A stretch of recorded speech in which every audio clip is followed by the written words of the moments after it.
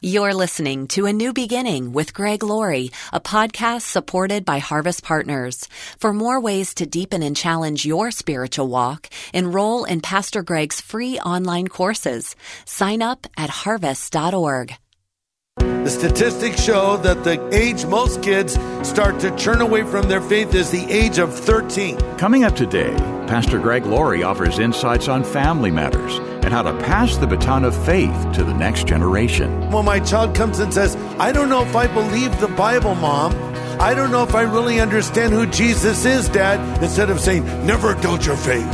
No, work with them. Explain it to them and help prepare them for the real world. This is the day when the lost are found.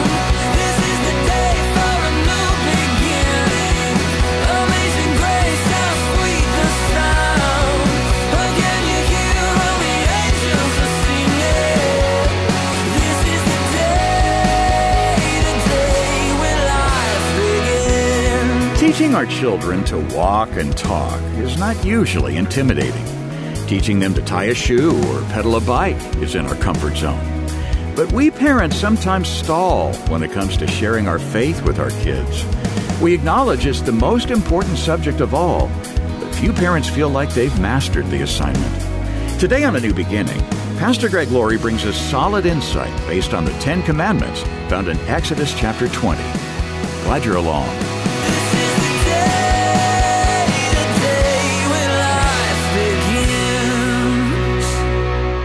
This is about the family. So before I dive into this, I want to take a quick poll. How many of you are single? You're not married. Raise your hand up.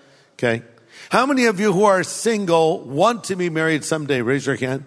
Okay, keep your hand up. Other singles, look around. Now everyone pull their hand up. It's called prospects. Okay. How many of you are married? Raise your hand. You're married.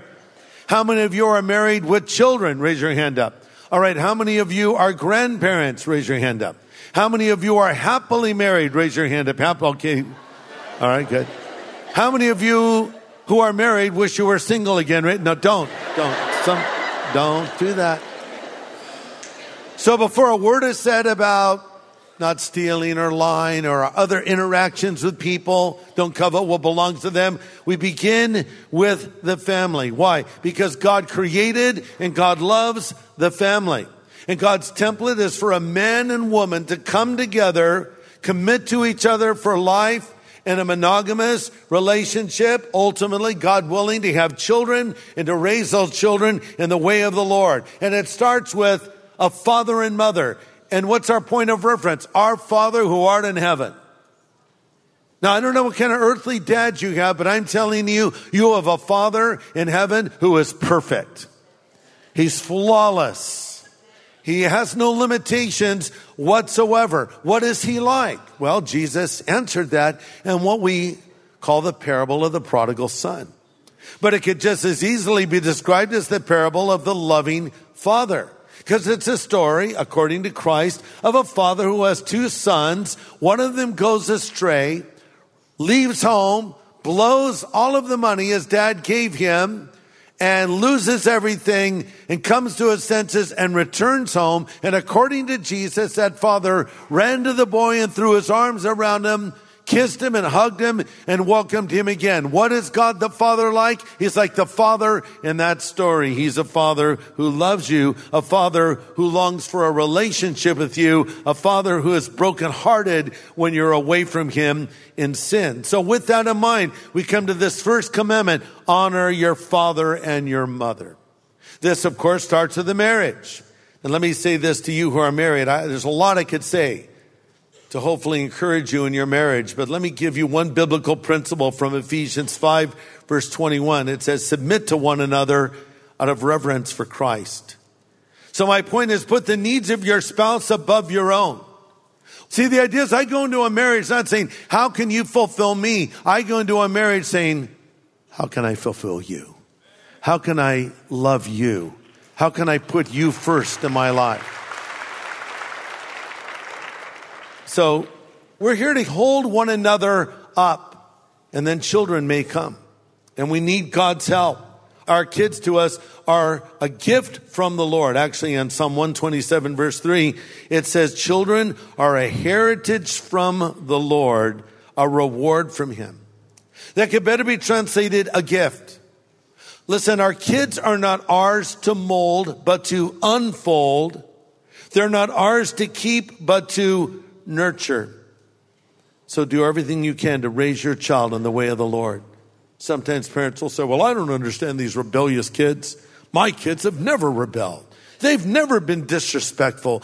They love the Lord with all their hearts. They love to go to church and they love to pray and love to hear Bible stories. They're amazing. Really, how old are your kids? 3 and 4. You don't know what you're talking about? Tell me how it goes after you've raised 2 teenagers. If you've lived to tell the story, I might start listening to you. You ever heard of Mark Twain, a humorist, a writer from days gone by? If it doesn't ring a bell, he has a boat at Disneyland, right? Here's what Mark Twain said about raising kids. Quote, things run pretty smoothly until your kid reaches 13. That's the time you need to stick them in a barrel, hammer the lid down nice and snug, and feed them to the knothole. Wow. And then he adds this, and then when they turn 16, plug up the knothole. Wow. A little harsh. Okay, let's look at Ephesians 6 for a moment, because Paul picks up where Moses leaves off. First, he quotes the 5th commandment, and then he elaborates on it. He says, children, obey your parents in the Lord, for this is right. Honor your father and mother, which is the first commandment with promise, and it may be well with you, and you'll live long in the earth. That's a quote from the 10 Commandments, of course. Then he gets more specific. And you fathers, don't provoke your children to wrath, but bring them up. Underline those words. Bring them up in the training and admonition of the Lord. Point number 3. Fathers need to step up and lead. How many of you are Christian fathers? Raise your hand up. You're a dad.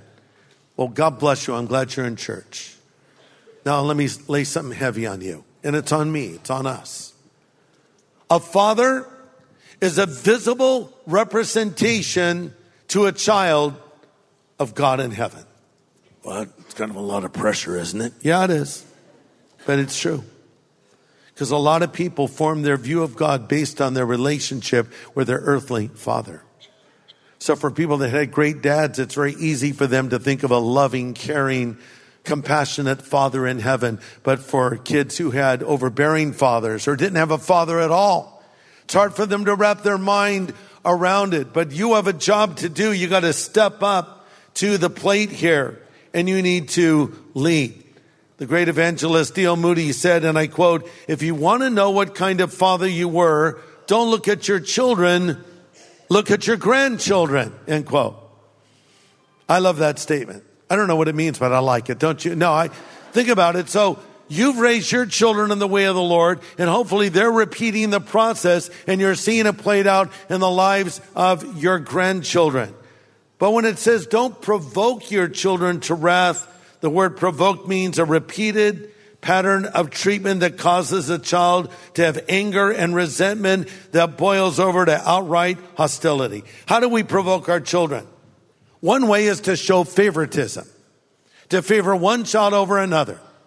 Never compare your children to each other. Why can't you be smarter like your older sister? Why can't you be more athletic like your younger brother? Why can't you just stop doing that? Every child is loved by God. Every child is unique. And when you show favoritism toward a child, it can affect them into their adult years. A good example of this is in the Bible. We see the story of Jacob and Esau, 2 brothers that were at odds with each other. Well, that's because the mother favored Jacob and the dad favored Esau, and the kids knew it, and it affected them for the rest of their lives. Now, you would have thought that Joseph, the son of Jacob, would have learned from this and not repeated the behavior of his dad. But then he had a bunch of sons, one of whom was named Joseph, and he favored Joseph over all of his other sons, giving him a super cool coat. And Joseph is sashaying around, ratting out his brothers, and let's say they overreacted a little bit. They sold him into slavery. But so don't tick off your brothers if you can avoid it. But the point of it is, it started by a father favoring one son over the others. Kids know when you have a favorite. You think you're so clever? You think you hide it? They know. You have to be even with your kids. I have 2 sons, of course, one in heaven, one on earth. I have 5 grandchildren. And when I buy one a gift, I have to buy them all a gift. The other day I saw something. I said, I think I'll get this for this grandchild. Kathy says, you have to buy 5. And then I said, oh, never mind. So don't show favoritism to one child over another. Pastor Greg Laurie will have the second half of his message in just a moment. Hey everybody, Greg Laurie here, and I want to personally invite you to the Harvest Ministries Israel Tour. April 9 to 19, 2024. Listen, this is your chance to walk in the steps of Jesus, literally in what we call the Holy Land. Learn more at israel.harvest.org. Shalom. Today, we're considering the biblical injunction to avoid provoking our children to wrath, as Pastor Greg presents his message, The Family Matters. Let's continue. Here's another way you can provoke a child. Never complimenting them.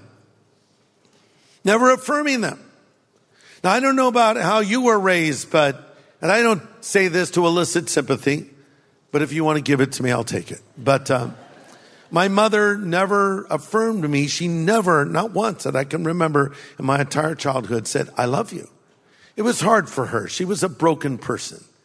And so sometimes we feel it. Oh, I'm so proud of my son. So proud of my daughter. They can't read your mind. You need to tell them. You need to affirm them. So that's one problem. But the other extreme is you over-compliment your children. And I think in some ways in our culture today, a lot of kids are being over-complimented. You know, you have that bumper sticker in your car. My child is smarter than your child. It's not that direct, but it's like that. And, you know, they play games now. They go and play soccer, and there's no winners. There's no losers. Everyone's a winner. We're all winners. No, you're not. No, you're not. So that kid grows up and gets a job, and they do the job poorly, and the boss demands an explanation. He say, well, we're all winners. Boss says, no, actually, you're fired. Goodbye. Prepare them for the real world. You can over-compliment them. You can over-criticize them. But our job as parents, point number 4, is to bring our kids up, not knock them down. Ephesians 6:4 says, bring them up in the training and admonition of the Lord. The word bring them up means to nourish or feed. Proverbs 29:15 warns us, a child left to himself brings shame to his mother. Here's what I'm concerned about today with a lot of kids. Is they're being left to themselves. Who's raising these kids? Are you expecting the school system to do it? It's your job, mom and dad, to raise your own children. The other day I was in a restaurant, and Kathy and I are sitting there. There's a beautiful view. The sun is setting. I look over at a table, a young family. Mom, dad, and a baby. Mama's on her phone. Dad is on his phone. The baby is on the iPad because there's an iPad holder in the stroller. I'm thinking, what are we doing to these kids? Putting them in front of these devices with all this imagery, with all this technology washing over them. I don't even know if their brains are forming properly. If they're even learning how to read social cues and how to communicate. We're just bombarding them with this information. And your kids are going to get that information no matter what. You have to protect them and watch over them and help them process it. You know, you might say, well, we don't have a television in our house. Well, congratulations. What do you want? A medal? Well, we don't want our children to be exposed to all of that media out there. Trust me, they're going to get it somewhere else. A lot of kids don't even watch it on television anyway. They watch it on YouTube on their phones or their friends' phones. Oh, we don't have a TV. They're just going to walk down the street and look in the window of a neighbor's house and watch their TV. Or see it in a mall. So instead of saying, we're going to protect our children from all of these things, why don't you prepare your children to process these things? That's the job of a parent. Listen to these words of Moses in Deuteronomy 6. Write these commandments that I've given you today on your hearts. Get them inside of you, and then get them inside of your children. Listen to this. Nothing can happen through you until it has first happened to you. I'm going to repeat that. Nothing can happen through you until it has first happened to you. You cannot take your children any further spiritually than you yourself have gone. As Paul wrote in Philippians 4:9, these things that you have learned and received and heard and seen in me, practice these things, and the God of peace will be with you. So they need to see it in you first. And let me say a word about devotions in children. It's a good idea.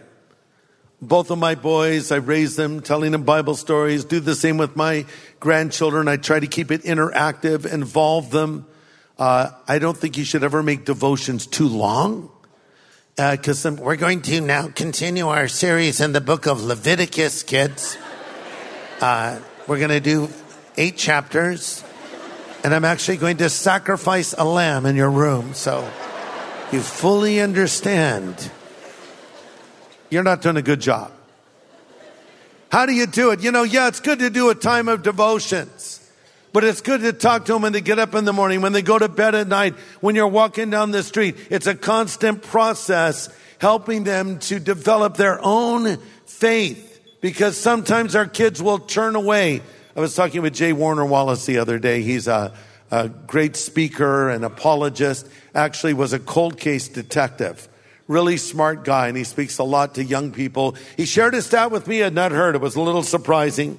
He said, what age do you think most kids turn away from their faith? And I was thinking maybe high school, maybe college age. He said to me, the statistics show that the age most kids start to turn away from their faith is the age of 13. So really young. Why? Because they're being exposed to so much stuff these days that I honestly can't completely control. It could be a teacher in a classroom. It could be something they saw online. It could be something a friend said to them. So I've got to help them. And when my child comes and says, I don't know if I believe the Bible, Mom. I don't know if I really understand who Jesus is, Dad. Instead of saying, never doubt your faith. No, work with them. Explain it to them. Help them understand it. And, I don't have all the answers. Then get the answers. And then share it with your children and help prepare them for the real world. But listen, don't freak out if your child goes prodigal. Both of my sons were prodigals for a period of time. And that's hard to believe because I was the perfect father. Why do you laugh? I was. No, I wasn't. I wasn't. But they did say to me, both of them, it wasn't because of your parenting or mom's parenting. We just had that sinful nature. And they went out and looked into some of those things this world has to offer. And they both came to their senses because we laid a good foundation for them. Train up a child in the way that they should go. Train up a child in the way that they should go. When they are old, they will not depart from it. So you lay the foundation. And don't beat yourself up too bad if your child has gone prodigal. Because if having a prodigal child meant you were a failure as a parent, that means God is a failure as a heavenly father. Is God a failure? No. Does he have any prodigals? Lots of them. I'm talking to some of them right now. And by the way, coming back to prodigals and wrapping up, we call it the story of the prodigal son, but in reality, you could describe it as the story of the prodigal sons, plural. There were 2. One left the home and went to a distant country and messed up his life. The other never left home. In fact, the other older brother was resentful when his younger brother came home and was welcomed back into the family. He didn't think that was fair. And he was a prodigal in his own way. Even though he was in the home with his father, his heart was hard against his father. So some people go out into our world and the culture and they do sinful things and they come back to the Lord. But sometimes we never leave the church, but our heart is hard in the church. So as we get ready to wrap this message up, maybe some prodigals need to come home today. You know, in that beautiful story that Jesus told, showing us what the Father is like. The boy is still a great way off. And the father runs to his son. In that culture, it was considered undignified for an older man to run. They'd have to pull the robe up above their knees. Just wasn't done, not to mention the fact that it's harder for an older man to run, right? But the father, willing to lose his dignity, if you will, according to Jesus, runs to get to his son. And why does he run to get to his son? Here's my theory. I think that son could have been in a very dangerous situation. It's possible the people in the town were picking up rocks and were preparing to stone him because that boy had dragged the family name through the mud. That boy had been so sinful. And the father said, I've got to get to my son. And when he got to his son, he threw his arms around him because he knew that people wouldn't stone him. Get it? That's what happened at the cross. Jesus stepped in and took my place. And the judgment that should have come upon me came upon him. He died for me. If you're a prodigal, you can come back home. If you're someone who's never believed in Jesus, you can believe in him and be forgiven of all of your sin right here, right now. In a moment, we're going to pray. And I'm going to extend an opportunity for you to ask Christ to forgive you of your sin. And an opportunity for you, if necessary, to come back to the Lord if you're a prodigal son or daughter. Let's help you make the most important decision of your life right now. Let's all pray. Father, I pray that you will speak to the heart of every person here. Every person watching and listening wherever they are. If they don't know Jesus, I pray that this will be the moment they believe. I pray this will be the moment when they see their need for you and come to you. And if they're a prodigal, Lord, I pray that you'll help them to return to you. In Jesus' name I pray. Amen.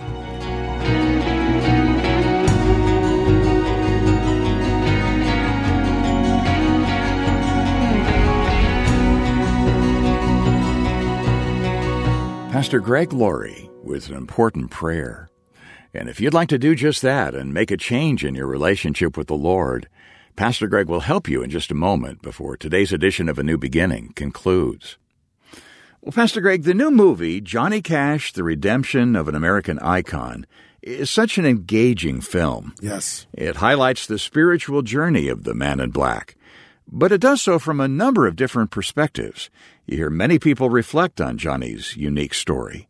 Tell us about that. Well, when you order your copy of Johnny Cash, The Redemption of an American Icon on DVD, along with a streaming code, so you can download it to your computer, your phone, or your tablet, you're going to see that a number of very well-known people talk about their relationship with Johnny Cash. One man in particular who actually narrates the film and was very close to Johnny. In fact, he toured as a member of Johnny's band, is Marty Stewart.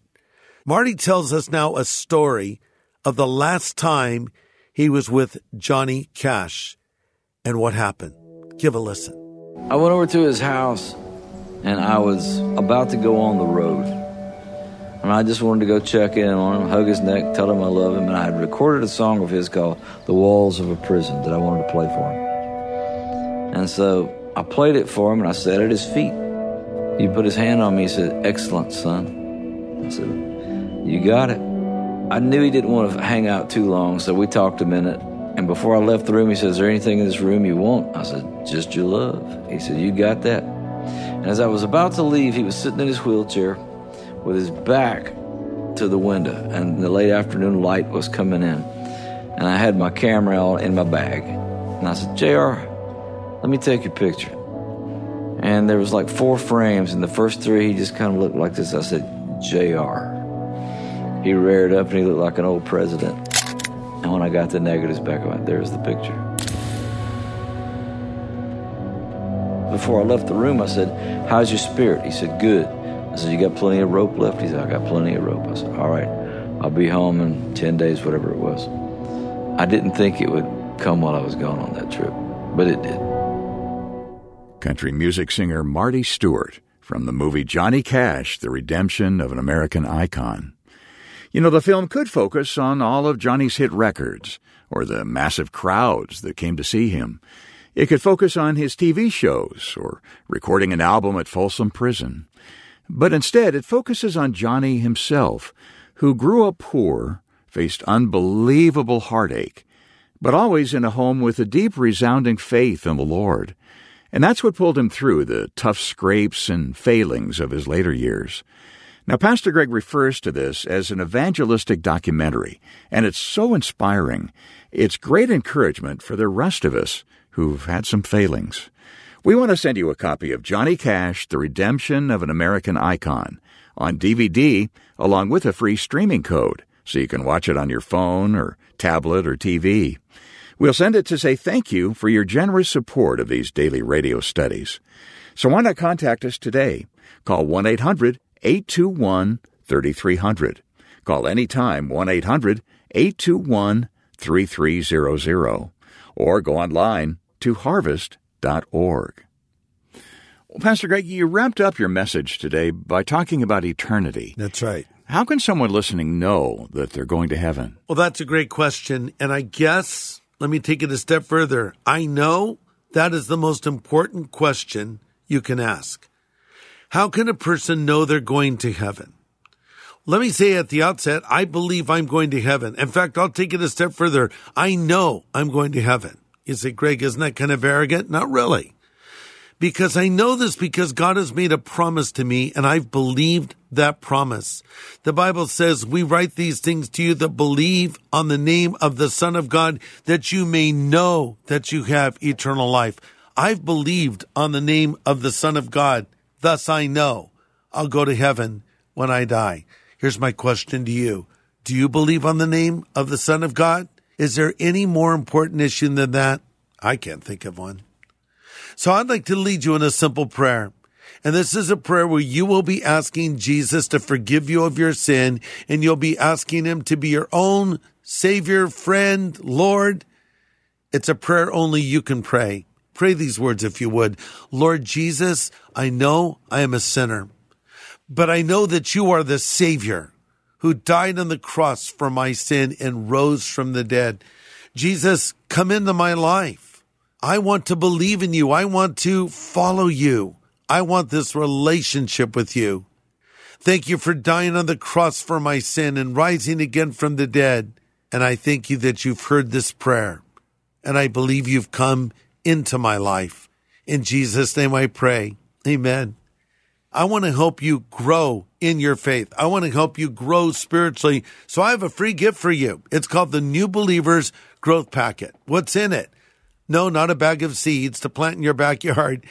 I guess it's sort of a form of a bag of seeds because I want to sow some spiritual seed in your life to help you develop as a follower of Christ. So I'm going to send you a copy of the New Testament in the New Living Translation, but it's a special edition. It's called the New Believer's Bible, and it's filled with notes that I wrote that will encourage you in this new commitment or recommitment you've made to Christ. And there's some other materials in the New Believers Packet as well. So order your copy today. And I'm so glad I had this privilege today to lead you in that prayer. God bless you. You've made the right decision, the decision to follow Jesus Christ. Yeah, and here's how to get that New Believers Packet. You can call 1-800-821-3300.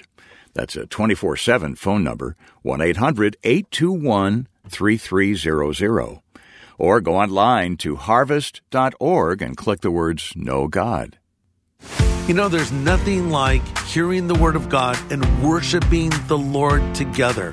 I want to encourage you to join us for something we call Harvest at Home. It happens every Saturday and Sunday at harvest.org. You can join Christians from around the world as we worship and we study the Word of God together. So join us for Harvest at Home at harvest.org. Well, next time, as Pastor Greg continues our look at the Ten Commandments, he'll speak to the rampant cultural decline we see around us. It's a good message to help us all remember that believers set the tone. We lead by example. Join us here on A New Beginning with pastor and Bible teacher Greg Laurie.